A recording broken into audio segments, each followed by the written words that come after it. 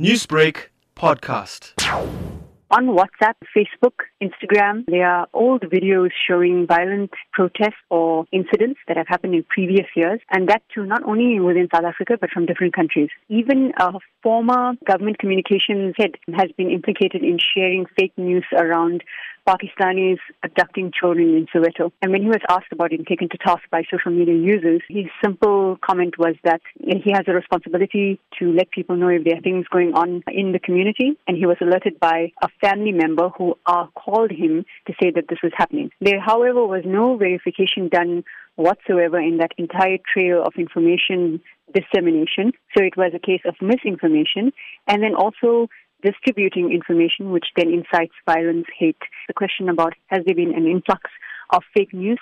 There certainly has been, and it's surprising to know that people will continue to distribute information either based on a headline that is sensational in nature or purely speaks to their confirmation bias. Nazreen, speaking about truths, in terms of the hashtag #AmINext and gender-based violence tags on social media, there were a few incorrect details doing the rounds in some of these cases.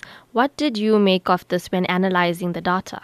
In terms of the number of mentions, we see that there was a particular spike from the 1st of September. There were 0 mentions. Monday, the 2nd of September, 17 mentions of the hashtag, but the social media reach in terms of that. So the reach would be a combination of everyone who tweeted and their communities that they have, either followers, fans. It was set at 37,466. The highest number of mentions was on Thursday, 5th of September, at 119 mentions. The social media reach, which was much smaller, of 240. So what is the data telling us here?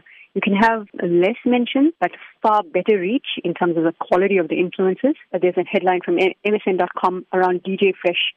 Current sexual assault allegations are false.